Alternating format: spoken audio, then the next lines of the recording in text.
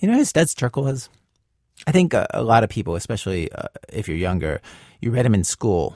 His books, Division Street and Working and The Good War. He was an oral historian. But from 1952 to 1997, he also did a radio show on WFMT in Chicago, where he would broadcast the interviews that ended up in his books, and also lots of interviews with famous musicians and actors and artists.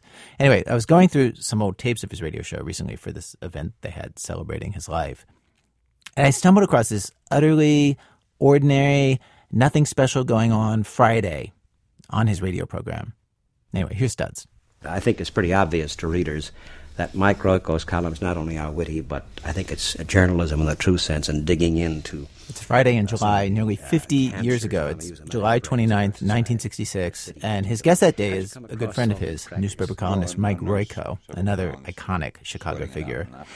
Anyway, on this particular day, they kill 2 hours, very interestingly, I have to say, chatting about stories in the news. The medical director of Cook County Hospital, for example, had made headlines when he said that he did not need to air condition the operating rooms in the facility. Surgeons, he said, should instead eat salted crackers, which would replace the salt that doctors lose when they sweat. There was some news that week about the prize fighter they still called Cassius Clay. There was a story that was national news at the time. I would be very surprised if you've heard of. I had not heard of this.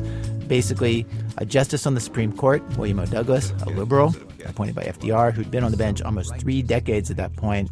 The news was he'd gotten married. Here's Studs talking to Mike Royko about that. And you did a column, I understand, received quite a response on what happened in Congress, the objections of many. Pat, I think this is worth reading. Mm-hmm. May I read this one? Because this leads, I know, to all sorts of discussion. Okay, I'm just going to stop the tape right there. For whatever reason, Royko seems to prefer that Studs read his columns on this show rather than read them out loud himself. And if it's okay with you, I enjoyed this next bit. And I know that you tuned in just now to hear a radio show made, today. But let's just do a little time travel, okay? So your radio or your computer or your smartphone or whatever, it picks up instead a radio show from 1966 for just a couple minutes, and let's enjoy this together. Here's Studs. Mike writes, ringing dissent to criticism of Justice Douglas. When Associate Justice William O. Douglas returns from his honeymoon, it would be perfectly proper for him to do the following. Walk with great dignity to his seat on the Supreme Court bench, sit down, draw his black robes about him, slowly raise his right hand, touch the tip of his thumb to the tip of his nose, wiggle his fingers. Okay, just pausing that again. Have you got what he is describing there? Okay, good. Now this would provide a fitting message, answer, and explanation for the busybodies of America who currently are wallowing in indignation, their favorite puddle.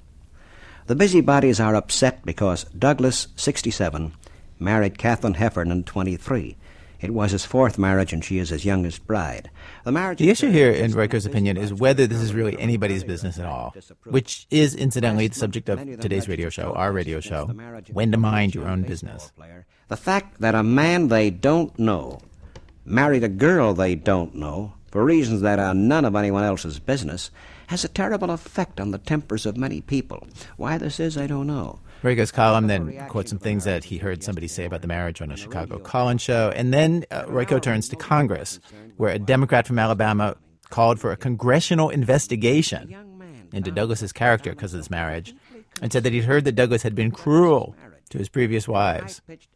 A congressman from Mississippi said that of all the court's troublesome decisions recently, this decision to head down the, quote, highway of matrimony has raised the most eyebrows. Representative Paul Findley, Republican, Illinois, said there should be a way to remove a justice from the bench without a trial for crimes or misdemeanors. Okay, seriously? Hearing this today, with the distance of a half century, this controversy feels so utterly about nothing. So inconsequential. It makes you wonder, is this what the Anthony Weiner story is going to sound like a half century from now?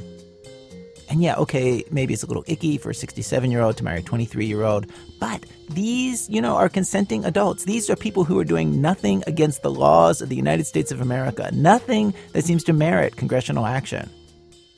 Anyway, Royko's column ends with several questions, he says, remain unanswered. How many marriages will a justice be allowed before he gets kicked off the bench? What will be an acceptable age difference in the marriage of a justice to a younger woman? Will a justice be permitted to marry an older woman? What does the Alabama congressman consider cruelty to a wife? Are tear gas, billy clubs, police dogs, and shotguns acceptable on the highway of matrimony, or only on the highway back home? Well, naturally, something happened here when you wrote this. Yeah. People got mad. The response was almost unanimously against my position. Now, what's I wasn't madness? surprised. Oh, well, there were some very funny letters.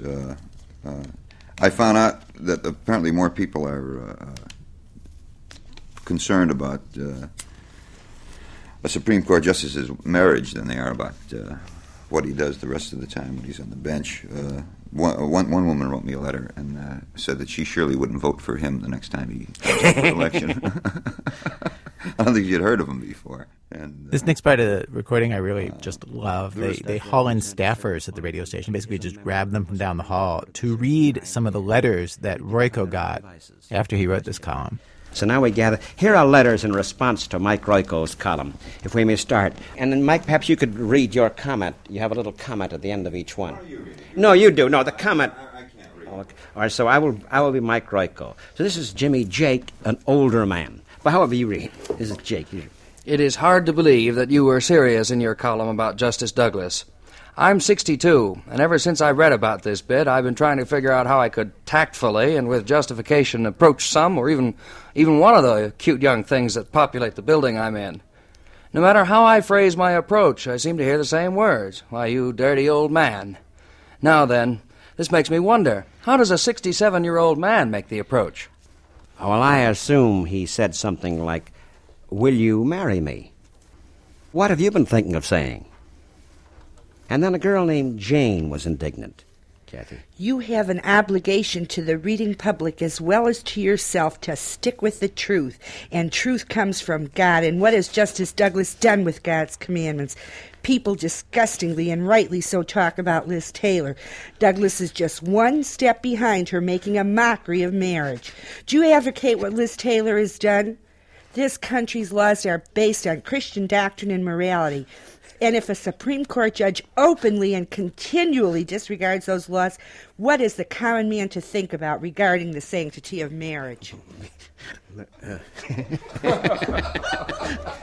Well, all right, I'm going to stop the tape there. I assume that they're laughing mostly because of the sheer moxie that their colleague is bringing to her performance of that letter. Studs is usually very tolerant of people's religious beliefs.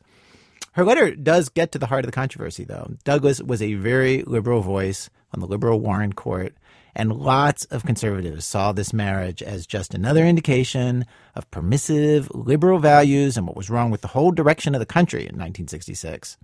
And here's one more letter. And finally, Marty Robinson was busy announcing there. Marty, you're a doctor in Oak Park.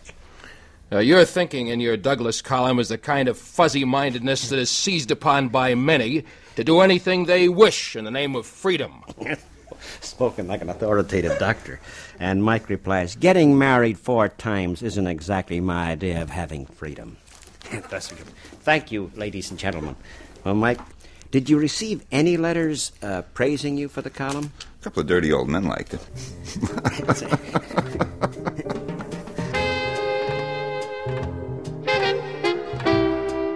Can I just say, okay, it's annoying, the self-righteousness that people have in condemning this marriage, right? But it's also kind of harsh, the self-righteousness that Royko has in criticizing them.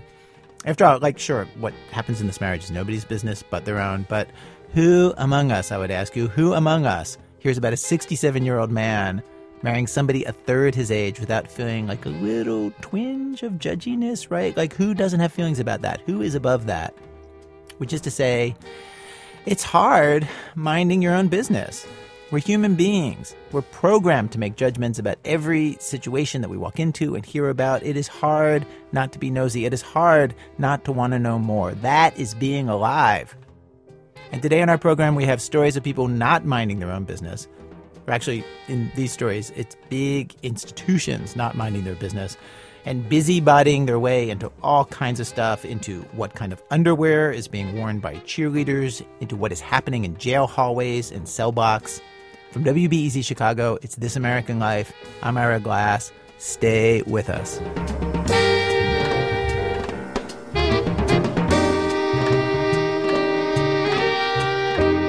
Act 1, Jailhouse Rules. In January of this year, a woman who went by the name of Lacey T. filed a lawsuit against the Oakland Raiders for failing to pay her minimum wage. Lacey was a cheerleader for the team, a rookie. NFL cheerleaders generally make about $1,500 for the entire season, although some make as little as $850 for the entire season. Just a few weeks after Lacey, another cheerleader filed a suit, this one against the Cincinnati Bengals, then cheerleaders with the Buffalo Bills, the New York Jets, the Tampa Bay Buccaneers. Women from 5 NFL cheerleaders teams are suing for higher pay.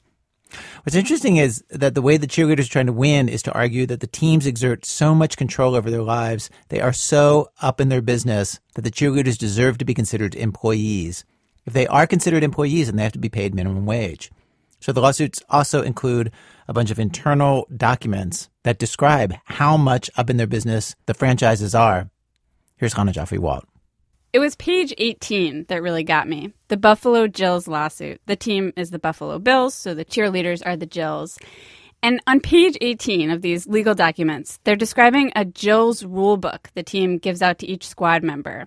It says, quote, "The extensive rule book set forth by defendants includes rules on how much bread to eat at a formal dinner, how to properly eat soup, how much to tip restaurant waiters, wedding etiquette, how to properly wash intimate areas, and how often to change tampons."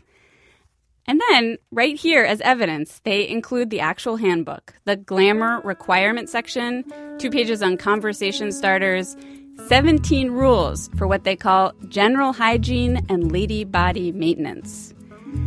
I think what's so bizarre about reading these rules as an outsider, someone who works in an office every day, is it's really hard to imagine your boss talking to you about this stuff. Let me show you what I mean. With my boss, I asked my boss, Ira, to read some of these rules. Hey, Ira. Hey there, Hannah. Okay, so imagine your boss walking into your cubicle and saying, all right, here we go. Stay away from frosted lipsticks and eyeshadows. Management will determine your proper color analysis. No slouching breasts. Support as needed. Yeah, that's weird. It's weird. Keep going, though. Keep going. So here are some more actual rules from actual cheerleader handbooks. Never apply makeup or fuss with hair in front of people. If it's absolutely necessary, you reapply, freshen up, go to the ladies' room, and do not hang out and talk while there. Beware. Other women will judge you in there, too. Always say, excuse me, when you burp, sneeze, or cough, even if you think there isn't anyone around. Napkins. When you leave the table at the end of the meal, place your napkin loosely next to your plate. It should not be crumpled or twisted, which would reveal untidiness or nervousness, respectively. There's a lot of rules about the cheerleaders' bodies, which I get. It's a job that depends on your body. But these rules get deep into your mind. Like these ones. Read these, Ira. Okay. Please think before you speak, and always pay attention and listen. Ask yourself, is it likely that this person will be interested in what I'm about to bring up? Do not be overly opinionated about anything. Do not complain about anything. Ever hang out with a whiner? It's exhausting and boring. Watch other poor manners or nervous habits such as nail biting, knuckle/neck cracking, excessive sniffling, and too many arm movements. I like imagining what the author was picturing with that last one, too many arm movements. Yeah. Okay, so I didn't really know what to make of these. It's hard to imagine the NFL players have handbooks that outline how to eat bread politely and wash their genitals. But I don't know. Maybe no cheerleaders actually talk about these rules, or no one enforces them. Maybe cheerleading manuals are essentially employee handbooks that nobody ever reads. So I ran a bunch of them by a couple current and former cheerleaders who told me, yeah, we had lots of rules like that, and we knew those rules. But most of them also added, the rules were not a big deal. Carly Walco cheered for the Redskins and the Eagles. I mean, of course, some of them were frustrating, like your nails a certain length or whatever. And I mean, you just have to believe that every rule is there because there's been a circumstance in the past that has had to put it there. So you would think nail lengths, who cares? Everyone keeps their nails relatively reasonably long. There must have been some girl along the way who had like 8-inch nails and probably stabbed someone on the back doing a lift or something. And so now they have to say you can't have your nails be past a certain point, which seems silly, but someone 10 years ago got hurt, on the field because a girl's nails were too long. Do you know what I'm saying? Other cheerleaders I talked to said the same thing. The rules may seem weird from the outside, but really, they're not. And they didn't have a problem with them. But I wasn't confident that was a completely honest take. Cheerleaders, after all, are hired to promote their teams. That's their job. So even if they did find the rules stupid or way up in their business, why would they talk to some stranger about that on the radio? But I realized I do have someone to ask about these documents who knows this world and could speak with me honestly about it. My colleague, This American Life producer Robin Semyon. Robin was an NBA cheerleader. I had a great time on the Lakers. I really did. It was fun. Robin was a Laker girl in college. After 20 years of dance classes and cheer camps, she made it to the Lakers, which is a big deal. I feel like I need to say that because Robin will not. She made me ask 3 times before she told me she beat out hundreds of other women for her spot. In the end, it's 16 of us who were chosen. 3 brunettes and 3 blondes and 2 redheads maybe. And so I was one of 2 black girls that were hired. So I knew that this was just kind of that there were roles that I was auditioning for a part, and that was fine. When I read the guidelines and handbooks to Robin, she just kind of shrugged. We were there representing an enormous franchise, she told me. Of course, there were rules about everything. I mean, there were tons of rules. A main one was you can't date the players, which meant, you can't date the players, which really meant you can't sleep with the players. But also you can't date them. But also you can't be seen anywhere alone with them. You cannot, there's just no crossover between what we are doing as the Laker girls and what the Laker team was doing. So you didn't have any relationships with any of the players? None. I mean, none. Robin says everyone knew that rule, and they didn't need to read it in a handbook because they had Lisa. Lisa Estrada was, and still is, the director of the Laker girls. It was Lisa who told the squad which kind of lipstick to wear, how much, which mascara, how long their nails should be. It was Lisa who did weigh-ins before games. It was Lisa who told Robin to straighten her hair so it'd look like Suzanne Summers from Three's Company. Lisa was a boss, you remember. She was, she's a spitfire, and she was really funny and also kind of scary. In my mind, she was spending all day, every day, in some meeting with Jerry Buss, the owner of the Lakers. Just, she was always seeming to come from some important meeting where something important about our dances or our image or what the Lakers organization needed from us meant. When they went out on appearances, say a Staples office supply store would want 4 Laker girls for their grand opening, they'd offer good money, and Lisa would say, you can go, but I expect that you will conduct yourselves appropriately and don't ever forget what you're representing. What were you representing? We were class. You were classy. Yes. Yeah. Did you understand what that meant? Kind of. It just meant that we weren't slutty. There was a line. Lisa wanted the line to be blindingly bright. And that's what the rules were about. One side of the line was classy, the other side was slutty. Lisa wanted you to be on the right side of the line. And that made sense to Robin. I feel in general, as a dancer, if you're trying to make it as a professional dancer in Los Angeles, you're coming across a lot of questionable opportunities. You're do I or don't I want to put on stilettos and a bikini and be in that music video? Because I could totally do it. But so I just felt it felt a little bit like a Disney version of, classy, but sexy, classy, sure. Yes. sequins and hot pink all over your face, whatever you want. Right, but don't sleep with any of the players. But do not fornicate with the players. Yeah.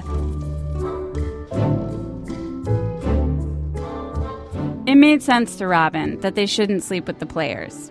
It made sense that Lisa told her what kind of push-up bra to wear, and to get it specifically from Fredericks of Hollywood. It made sense that Lisa wanted her to be careful while dancing, that she was doing her girl next door face and not a diva sex face. That all seemed reasonable. But Lisa had a lot of rules. They didn't all make sense. One of the rules that we had was that we weren't allowed to drink water out of water bottles. Why? This was like a rule. Like every single rule came from Lisa. Totally like normal, but a little intimidating. Lisa would come to us and say, all right, no, okay, but no drinking water at these appearances. And then she explained that it was like because it was too provocative to drink out of a water bottle. Like it just could connote something that would be... What? I know. What's I don't know. I don't know. I don't think anyone was like, what do you mean? We were all just like, yeah, okay. But, and then in my mind, I mean, immediately, like, I'm trying to imagine what she's imagining, and it just suddenly seems like everything gets slow motion, and we're, like, drinking water in this way that is just inappropriate. It's, like, suddenly, like, rated R water drinking. The word Robin remembers Lisa using was porny. Yeah, it's porny. Yeah, like... Or at least to Lisa it is, or someone in the greater organization at one of her many afternoon meetings has told her, like, whoa, slow down on all the water drinking. Let's keep it wholesome. I don't know. If there is a line between classy and porny, cheerleading, more than any other job I can think of, is pushing right up against that line. It is dancing with pom-poms all over the line. So Robin says the rules were there to keep things from accidentally crossing over. They're there to provide context. This thing we are doing is professional and classy. So even when Lisa's rules seemed a little crazy, Robin went with it. She's trying to keep us safe, appropriate and protected and... Did you feel that? Did you appreciate, like, she's looking out for us? Yeah, for sure. Yeah, she was kind of feminist protective of us. Everything that could have been over, like severely oversexed or really kind of disgusting there was some kind of safety in place. And that was Lisa. Oh, and that was Lisa, yeah. Oh my God, how are you? Fine, how are you? I'm great, thanks. Good. I know I saw... 20 years after she left the team, Robin called her old coach to say, I'm talking about you on the radio as my protector. Do you think about yourself that way? Yeah, I mean, if people need to say that I'm, mama hen or I act like a mom, then I'm totally fine with that. And I think that I should be here to protect them. Sometimes it's a bit hard coming into a sports world. Mm-hmm. Sports world is a man's world, kind of. And, there's definitely the stigma of, they're eye candy. And they go out and they shake their pom-poms or they, go out and they dance or whatever it is. But I wanted everyone in Los Angeles to understand they're not only dancing girls, they're so much more than that. And they should be looked up as, professional women. Lisa says she doesn't remember calling water bottles porny, but she's sure if she did, it was only because she wanted the women to be seen as professional. And Robin says it worked. Yes, having a rule to tell you how often to change your tampon is ridiculous. But taken as a group, these rules made the whole thing into a job. They did make everything feel professional. There is something wholesome about going to an NBA basketball game. There's families and kids and it's bright and it's familiar. And yes, and we were like the dance team that was wearing the logo that was printed on the outside of this massive stadium. It just felt like, okay, we're all in it. Like we all kind of know what it is. And maybe we're like the sexualized talent, entertainment component to all this, but it feels very rated G. It felt like that almost all the time. Almost. The job was complicated at times. Like you'd see it in at the games sometimes. Like you would be with Lakers fans who are just grown men with like their young sons who would say like, will you pose with my son? And you'd like, yeah, sure. And then you'd like get in a little huddle for the picture, and then the guy would say, okay, say sexy. And you're like, oh, that seems inappropriate. The guy would say that to his kid. Would say it to his He would just son. say it to us like that. And you're like, why don't you just say cheese? And then you kind of remember. You're like, but actually I'm standing here like in my push-up bra, like wearing clothes close to what I would wear on the beach in a stadium with tons of other people wearing a lot more clothes than I am. Like you'd have these moments of being like, oh. And there was the time they did the event at a bar called Pinky's. It was a pool hall where all the tables were covered in pink felt. The Laker girls did their routines, but it was late, and the men were drunk. Suddenly, you're like doing dance routines in like a smoky pool hall packed with kind of screaming men, and I feel like I had like something switched for me. Like I saw it, and I saw what I was doing in a different way. It was just like one of those times where I thought this feels like stripping right now. But then the event at Pinky's was over, and Robin says those awkward moments usually faded quickly because she loved the job. She loved what she was doing. And that, I guess, is what was still confusing to me. What is to love? You've got a coach who's up in your business, all of your business. You don't make a lot of money, although in Robin's case, the NBA pays a lot better than the NFL, but still, it's not player money. You can't gain 3 pounds. You can't even talk to the attractive, famous young men right next to you. You can't drink bottled water. The more I learned, the more cheerleading sounds like walking through airport security over and over every day. Just the feeling of being heavily policed with a bunch of unexplained, arbitrary rules that are maybe there to keep you safe, but you don't really get why. And just, isn't it supposed to be fun? Is it fun? Robin looks at me kind of pityingly when I ask about this. Is it fun? I don't know that I can compare anything to kind of being on stage in front of, like, in a stadium under those lights in front of, like, 25,000 screaming fans. It doesn't, even when I think about it now, it doesn't exactly feel like me. It's a little out of body.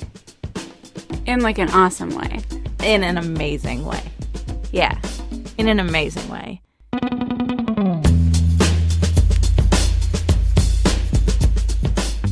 Robin was part of the most elite professional level of cheerleading. She was dancing with people who were auditioning to go on tour with Madonna. It was Los Angeles. There were celebrities everywhere. Thousands of people came to games. She got to sit courtside next to Denzel Washington. In other words, yes, moron, it was fun. It was really fun. In those moments, the rules and Lisa were not on her mind. Anna Jaffe-Walt is one of the producers of our program. Coming up, the LA County Sheriff's Department loses an inmate in its own jail system on purpose. That's in a minute from Chicago Public Radio when our program continues. This is American Life from Ira Glass. Each week in our program, of course, we choose a theme, bring you different kinds of stories on that theme. Today's program, Mind Your Own Business, a.k.a. Mind Your Own Beeswax, a.k.a. Butt Out, Buzz Off, MYOB. This is an A and B conversation, so see your way out. Why do you look at the speck in your brother's eye when you do not notice the plank in your own? Don't be dipping in the Kool-Aid when you don't even know the flavor. And a favorite in my family, people in glass houses shouldn't throw stones. We've arrived at Act 2 of our program. Act 2, Cop versus Cop. Well, there's been a big, messy, fascinating story unfolding in Los Angeles for a while involving two big law enforcement agencies, the LA County Sheriff's Department, which is huge, and the FBI. A secret investigation got exposed. There were accusations and counter-accusations, clandestine recordings. By the end, a bunch of people's careers were over. At the heart of it was this. Nobody likes to be watched and reported on, judged by some outsider. No person likes it, and no organization likes it. Nancy Updike has the story. Employee Christmas parties are so often associated with bad behavior and just unwise choices that I believe they rival wedding toasts. About 3 years ago, Robert Federecci, a reporter for the LA Times, heard about a Christmas party thrown by the Los Angeles County Sheriff's Department. At this, beautiful banquet hall, there had been a massive fight between deputies. This fight was not an argument, it was a fist fight among sheriff's deputies. And in Los Angeles County, sheriff's deputies are guards in the county jails, which does not mean that they're watching a few drunks sleep it off in a holding cell. This is the largest jail system in the country, over 19,000 inmates at the moment. So Robert heard about the deputies' brawl at the Christmas party, and he started looking into what had happened. What he heard was that one group of deputies had beat up two other deputies, and the deputies who delivered the beating all worked on the same floor in the sheriff department's main jail. It's called the 3000 floor, and I heard word that, before the fight broke out, when they were exchanging words, these guys were throwing three-finger hand signs, similar to gang signs. There were rumors that they described themselves as the 3000 boys. Mm-hmm. So they were representing affiliation to a specific geographical area, the third floor of their jail. So in a lot of ways, they were like a gang. Robert wondered if they're beating up their fellow deputies, how are they treating inmates? This turned out to be a very good question, and also just the beginning. Because the first thing Robert found out was, yes, most likely some of the deputies who'd beat up other deputies were using extraordinary amounts of force on inmates. But it wasn't just the guys at the Christmas party. Robert dug into public records about use of force reports in the jail, and later internal sheriff's department documents, these had never been made public, that showed that the department knew that brutality against inmates was a real problem in the jails, that deputies were beating inmates, fabricating stories to justify beatings, that investigations after the fact were shoddy. Robert was also hearing more and more from sources inside the sheriff's department. He published a series of stories with headlines like, LA County deputy says he was forced to beat mentally ill inmate, and Monitor says she saw deputies beat inmate, quote, like a punching bag. Robert talked to a former commander who said there were deputies who really did seem to have formed their own gangs in the jails. I mean, this is a high-ranking guy. He told us that deputies were literally breaking inmates' bones to, in order to get membership into these gang-like groups of deputies, they had to break inmates' bones. And, I mean, that's the kind of thing that if I had heard before all of this started to unfold, I would never believe it. But this was a department commander telling us this. I mean, this guy was in charge of hundreds of deputies. He's someone who came up through the system, who has a lot of loyalty to the system. At the same time that Robert was digging all of this up, another organization was also looking into the jails. Not a news organization, the FBI. The date is August 30th, 2010 at 9:45 a.m. This is Special Agent Leah Marks. I will soon begin a consensual recording with target William David Corson Jr. at Lazy Daisy Cafe in Los Angeles. Leah Marks was the lead FBI investigator looking into inmate abuse at the LA jails. Just to clarify, when she says consensual recording, that's FBI speak. It means she's consenting. The other guy doesn't know she's recording. Marks had been going out to the main jail in downtown LA for a while, investigating corruption and brutality by deputies against inmates. But the sheriff's department had no idea that's what she was looking into. FBI agents go to jails all the time to meet with informants. Agent Marks told one deputy at the jail she was working on a human trafficking case. This particular recording at the Lazy Daisy Cafe came about because one of the deputies, Deputy William Corson, asked Agent Marks out. He had a crush on her. She turned him down. But later she talked with her supervisor, and they decided that Deputy Corson could be a good source of intel. Marks told Corson she would go out with him, but just as friends, no dating. She wasn't interested. So they go out to breakfast. She has French toast, he has eggs, and she's asking him about his job. And he's telling her about violence in the jail, inmates beating up other inmates. Corson says in some cases, they're going to get beat down by their own people, more than likely worse than what we would normally do to them, which is bad because we send them to the hospital. They're going to get beat down by their own people, more than likely worse than what we would normally do to them, which is bad because we send them to the hospital. Like, why though? Why what? Why would you guys send them to the hospital? Because every time they fight with us, it's like an unwritten rule. They go to the hospital. He's saying every time they fight with us, it's like an unwritten rule. They go to the hospital. He says sometimes they don't even have to make the first move. If we just perceive that they want to fight, we don't have to wait for them to hit us. Marks keeps asking, but is this how you're trained officially by the sheriff's department? That you're legally allowed to beat someone to the point that they go to the hospital if you even think they might do something? Corson says that it all depends on how the deputies write up the incident in their report. As long as you don't quit fighting, that's where you write it. Got it. They go back and forth like this, law enforcement officer to law enforcement officer, talking shop. Corson says they've gotten new rules for how long to taser someone. What they want you to do now is hold the taser, hold the trigger, till you actually get them handcuffed. So what they want you to do now is hold the taser, hold the trigger, until you actually get them handcuffed. That can be a long time. That can be a long time, says Marks. Corson says, oh yeah, depends on how clumsy we are. Oh yeah, depends how clumsy we are.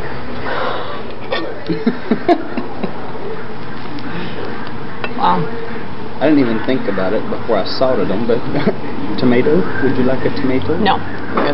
Tomato and French toast, not exactly. Well, probably not, but I like tomatoes.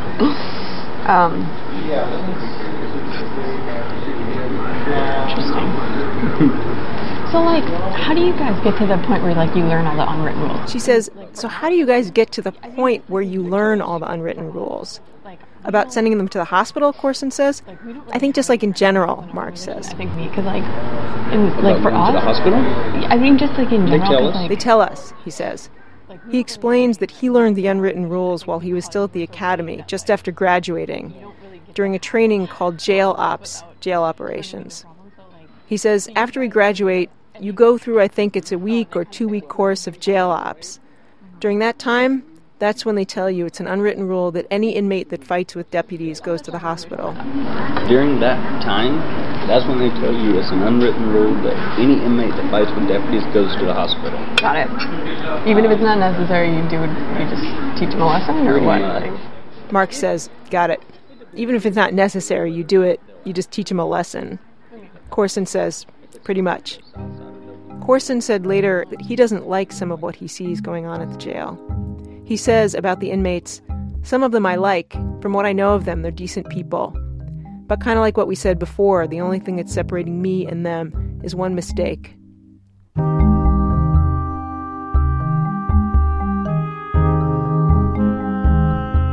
Robert, the LA Times guy who reported on the Christmas party fight, eventually heard about the FBI's investigation into the jails. Not from the FBI, but as a series of rumors going around. We started to hear that the FBI had smuggled a cell phone to an inmate who was secretly acting as an informant. This was the informant working with FBI agent Leah Marks, telling her about abuse in the jail. The phone was so that the informant could try and take pictures or video to back up inmate stories about brutality and corruption by some of the deputies. But there was a problem with this plan, which is cell phones are illegal in jail. And pretty quickly, deputies found the informant's cell phone during a routine search. LA Times headline, FBI paid deputy to smuggle cell phone in jail sting. Deputies found the phone wrapped in a glove and hidden inside a potato chip bag. And wow, was the sheriff's department mad that the FBI had done this. The sheriffs and the FBI were used to being more or less on the same side. Here's Robert. They work with each other on a ton of task forces. Right. They have a close relationship, and this is the kind of thing that would be seen as a huge betrayal. All right, here comes the sheriff. He's right here. Sheriff Lee Baca is with us. He just called you Sheriff Steve. You're here to talk about something near and dear that you're involved in. This is the morning show on the local Fox TV affiliate in L.A. Sheriff Lee Baca, who is in charge of the entire L.A. County Sheriff's Department, is sitting there with the hosts. This is right after Robert's first story in the L.A. Times about the smuggled cell phone. Baca's tone is measured as he answers the interviewer's questions, but it's clear he's really angry. Nothing gets Do you resent the FBI's intrusion? Oh, yeah. And specifically this issue about a cell phone. Right. What can you tell us about that? Well, it's illegal. It's a misdemeanor, and then there's a conspiracy law that goes along with it. And the truth is, the sheriff runs the jail, and the sheriff's responsibilities have to be respected. The sheriff was publicly saying, the feds have committed a crime. We police ourselves. Mind your own business. We've got this. And the feds, they were absolutely infuriated that the sheriff of L.A. County was publicly accusing them of a crime. Of course, the FBI did do something illegal. Not only did they give their informant a cell phone in jail, but they also bribed a corrupt deputy with $1,500 to smuggle in that phone. But the FBI is not regular people. Different rules apply to them. The smuggled phone, although illegal, was part of an authorized FBI investigation into other illegal activity, abuse by deputies. And that's exactly the kind of trade-off that the FBI is allowed to make in some situations. They're legally permitted to let their informants commit certain crimes, though never a violent crime. But the sheriff's department was not backing down. On the contrary, they counterpunched, saying to the FBI essentially, "You're coming after us? We're coming after you." Testing. Do you have a tape rolling? On the same day that Sheriff Lee Baca went on TV, the sheriff's department sent 2 of its sergeants to FBI agent Leah Marks' home. They recorded the whole encounter. They waited outside her apartment, and one of the sheriff's officials, Sergeant Scott Craig, spots FBI agent Leah Marks and calls out to her. Hi, Leah Marks. Leah? Yes. Hi, I'm Sergeant Craig from the Sheriff's Department. I left you a message a couple weeks ago. We're here to talk to you. Did you get my message? Okay, so you don't want to talk to us? Do you want my card or anything? Yes, I would, please, actually. You know that you're a named suspect in a felony complaint? It's hard to hear this part, but Sergeant Craig is saying, "Do you know that you're a named suspect in a felony complaint?" In other words, they showed up at her home not to say, "We're arresting you," but to say, "We might be about to arrest you." No matter what FBI agent Mark says, Sergeant Craig keeps telling her, "We might be about to arrest you." Okay, what I'm going to do, so you know, is I'm in the process of swearing out a declaration for an arrest warrant for you. Would you like us to go through who? I would prefer that you would actually contact the assistant director in charge of the FBI. Okay, well, what we're going to do to arrange for your arrest when we're ready to do that is we can either do this. No, you need to contact the FBI office. They basically say that they're going to issue a warrant for her arrest and that they're investigating her for the crime of smuggling a cell phone into the jail. And, she basically says, talk to my boss. And then, we have a recording of this. Her boss calls, these sheriff's investigators. Okay, go ahead. This is Sergeant Maricela Long from the Sheriff's Department. She had been with Sergeant Craig outside FBI agent Leah Marks' house. Sergeant Long recorded this call with the FBI. So you're with who, sir? Indicate to me that you guys indicated to us in the warrant for her arrest. There's going to be. Does the sheriff know this? The sheriff knows this, sir. Okay. Can I ask what the charges are going to be? Okay, you're going to have to speak to the undersheriff. Sergeant Long gives the phone number for the undersheriff, and then they wrap up the call. You don't have any idea when the warrants are going to come out, do you? It could be tomorrow, sir. You're going to have to talk to the undersheriff. Okay, thank you. And at the end of the recording, after they say goodbye to each other, they forget to stop recording, the sheriff's investigators do. And one of the investigators basically kind of jubilantly goes, "They're scared." They're scared. They're like, "Do you know when is the warrant been issued?" And her colleague says, "You're still rolling," and the tape ends. But it spoke to their frame of mind. I mean, they're scared, meaning we scared the FBI. Like, yay. Yeah, she sounded really pleased that the FBI had been spooked by them showing up at this agent's door.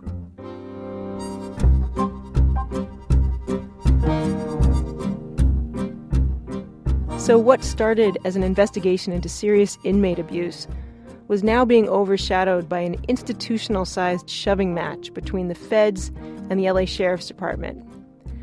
And the next big shove in that match was a pretty dramatic one. The feds accusing sheriff's officials of obstruction of justice, intentionally thwarting a federal investigation. And you could argue that the feds had the beginnings of a case. The sheriff's agents who went to see Marks, the feds could paint that as intimidation.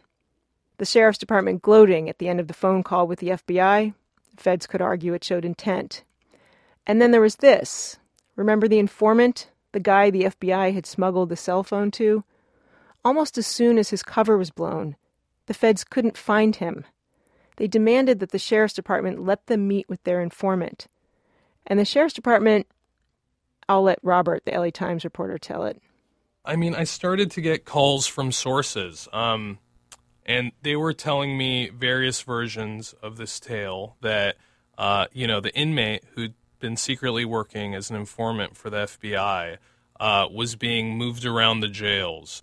And all of this was done in an effort to hide him from the FBI. Moved around? You mean physically moved? Sure, yeah. So what you've got to understand is that this, LA County and the LA County jail system is so massive. It's not just one jail downtown or two jails. There are jails downtown, then there are jails spread across the county, holding cells inside of stations. And so they were moving him from one floor to another, from one facility to another, and this is the largest jail system in the country. So there are dozens of places you could put an inmate if you don't want him to be found.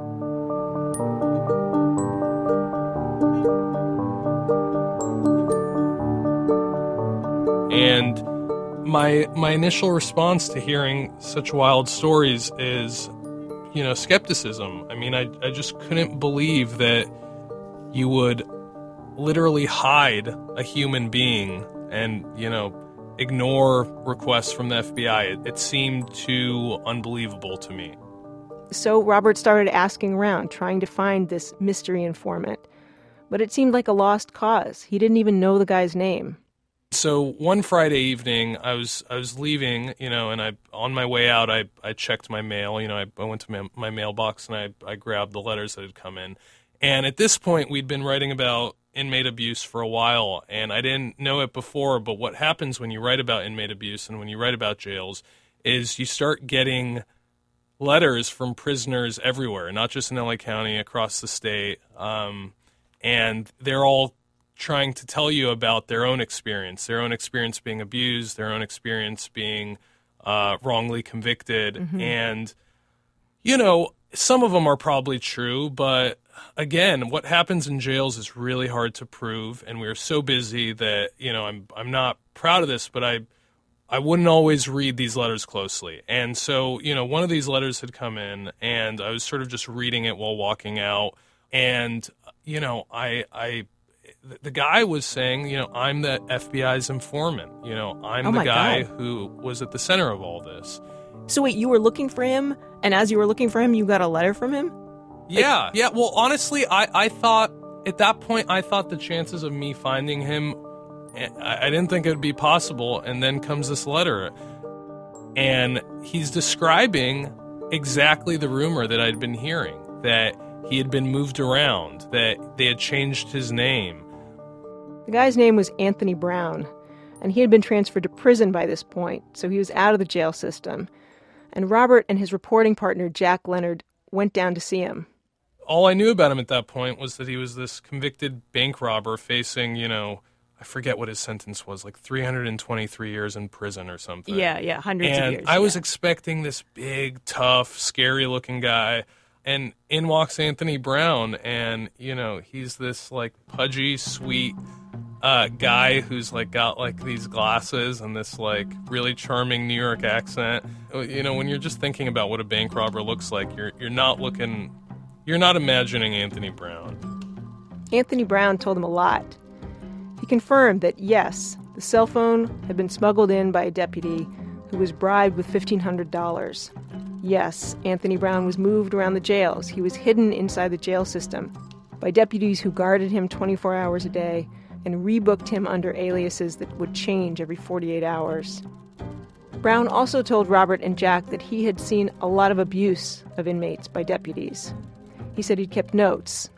His description of daily life in the jail was in line with what Robert and Jack had already reported out through documents and sources. But Brown said a lot of other stuff that just did not seem to be true. He told Robert and Jack that he'd been a high-level executive at Def Jam Recordings. Def Jam said they'd never heard of him. He told Robert and Jack that he'd made a ton of money being on tour with Beyonce. Couldn't nail that down. And there were other things. So as a witness in a case about inmate abuse, if it was just Brown testifying about what he'd seen, no evidence to back up his claims, that would be a hard sell. But for an obstruction case, Brown told Robert and Jack one story that ended up being very important and that other people could corroborate. You know, immediately after his cover was blown, before they were able to, you know, really get the operation to move him and change his name, and, you know, his FBI handler had gotten into the jail to interview him because they'd gotten word that his cover was blown. And they're in this room, and they're meeting, and they're talking, and, you know, a couple sheriff's officials barge in and declare this meeting is over. They kick him out. They kick the agent out.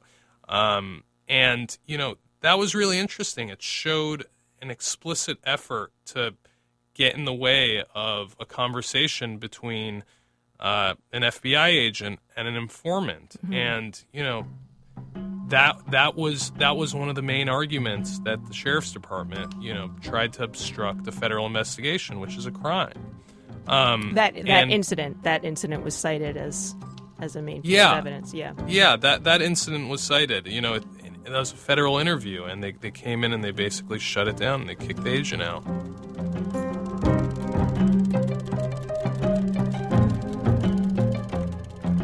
The sheriff's department said yes, they had interrupted the FBI's meeting with Brown, but to protect him, according to a newly heightened security protocol. In fact, they said none of what had happened was intentional obstruction of justice. They said they'd moved Anthony Brown around the jails and hidden him, not to keep him away from the feds, but to keep him safe from possible retribution by the deputies he was informing on. So far, jurors have not bought these arguments. Toward the end of 2013, the feds brought obstruction of justice cases against 7 people in the LA County Sheriff's Department. 6 have been convicted, including the 2 sergeants who went to FBI agent Leah Marks's home. One more case ended with a hung jury. It's going to be retried. But Robert, the LA Times reporter, said even before these convictions, even before anyone was charged in these obstruction cases, the sheriff's department was coming under more pressure than it ever had to deal with brutality against inmates by deputies. The FBI investigation came on top of a whole pile of complaints and evidence that had been building up for years, from civilian monitors of the police, from the ACLU, from media reports. Facing all that, the sheriff implemented reforms. And now, Robert says, from everything he hears from people on the inside, though there's still problems in the jails, the inmates are treated differently. A few months ago, Sheriff Lee Baca, who'd headed the department for 15 years, resigned. One last fact to chew on. The sheriff's department plan to hide Anthony Brown in the jail system was called Operation Pandora's Box. I didn't quite do a double take when I read that, but I did think it wasn't the best myth to choose. The story doesn't end well for anyone who's hoping to contain something or keep it hidden. Pandora opens the box, and the contents fly out for the whole world to see.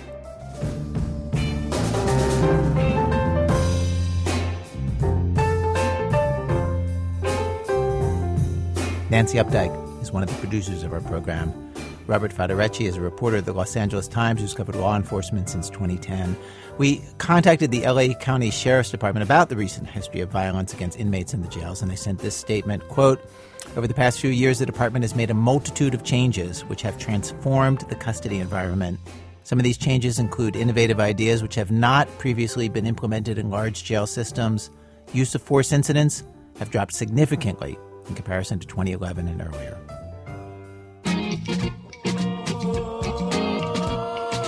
Mind your business, oh.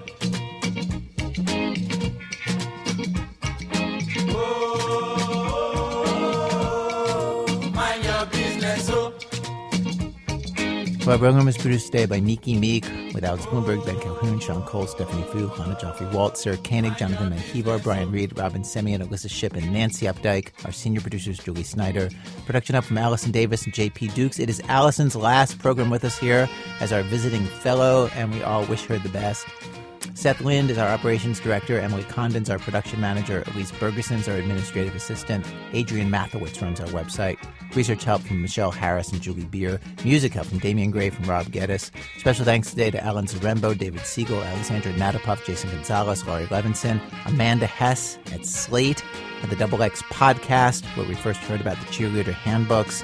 Audio of Studs Terkel's old radio show was provided by WFMT and the Chicago Historical Society.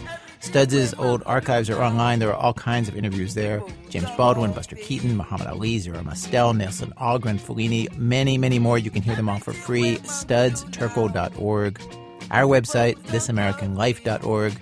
This American Life is delivered to public radio stations by PRX, the Public Radio Exchange. Thanks, as always, to our program's co-founder, Mr. Troy Malatia. You know, I got a frantic call from him today. He had a big decision he needed help with. Do I or don't I want to put on stilettos and a bikini and be in that music video? I'm Ira Glass. Back next week with more stories of This American Life. Mind your own business, leave your neighbors alone. Mind your own business. Quit your backbiting, trying to break a folks home now. Mind your own business. Don't try to sell me nothing about yourself, oh now. Run business. You're running your mouth. You're about to worry me to death. Mind your own business. Girl, close the door. Keep your big mouth shut. Cause I don't like it. So don't press your luck. Why don't you?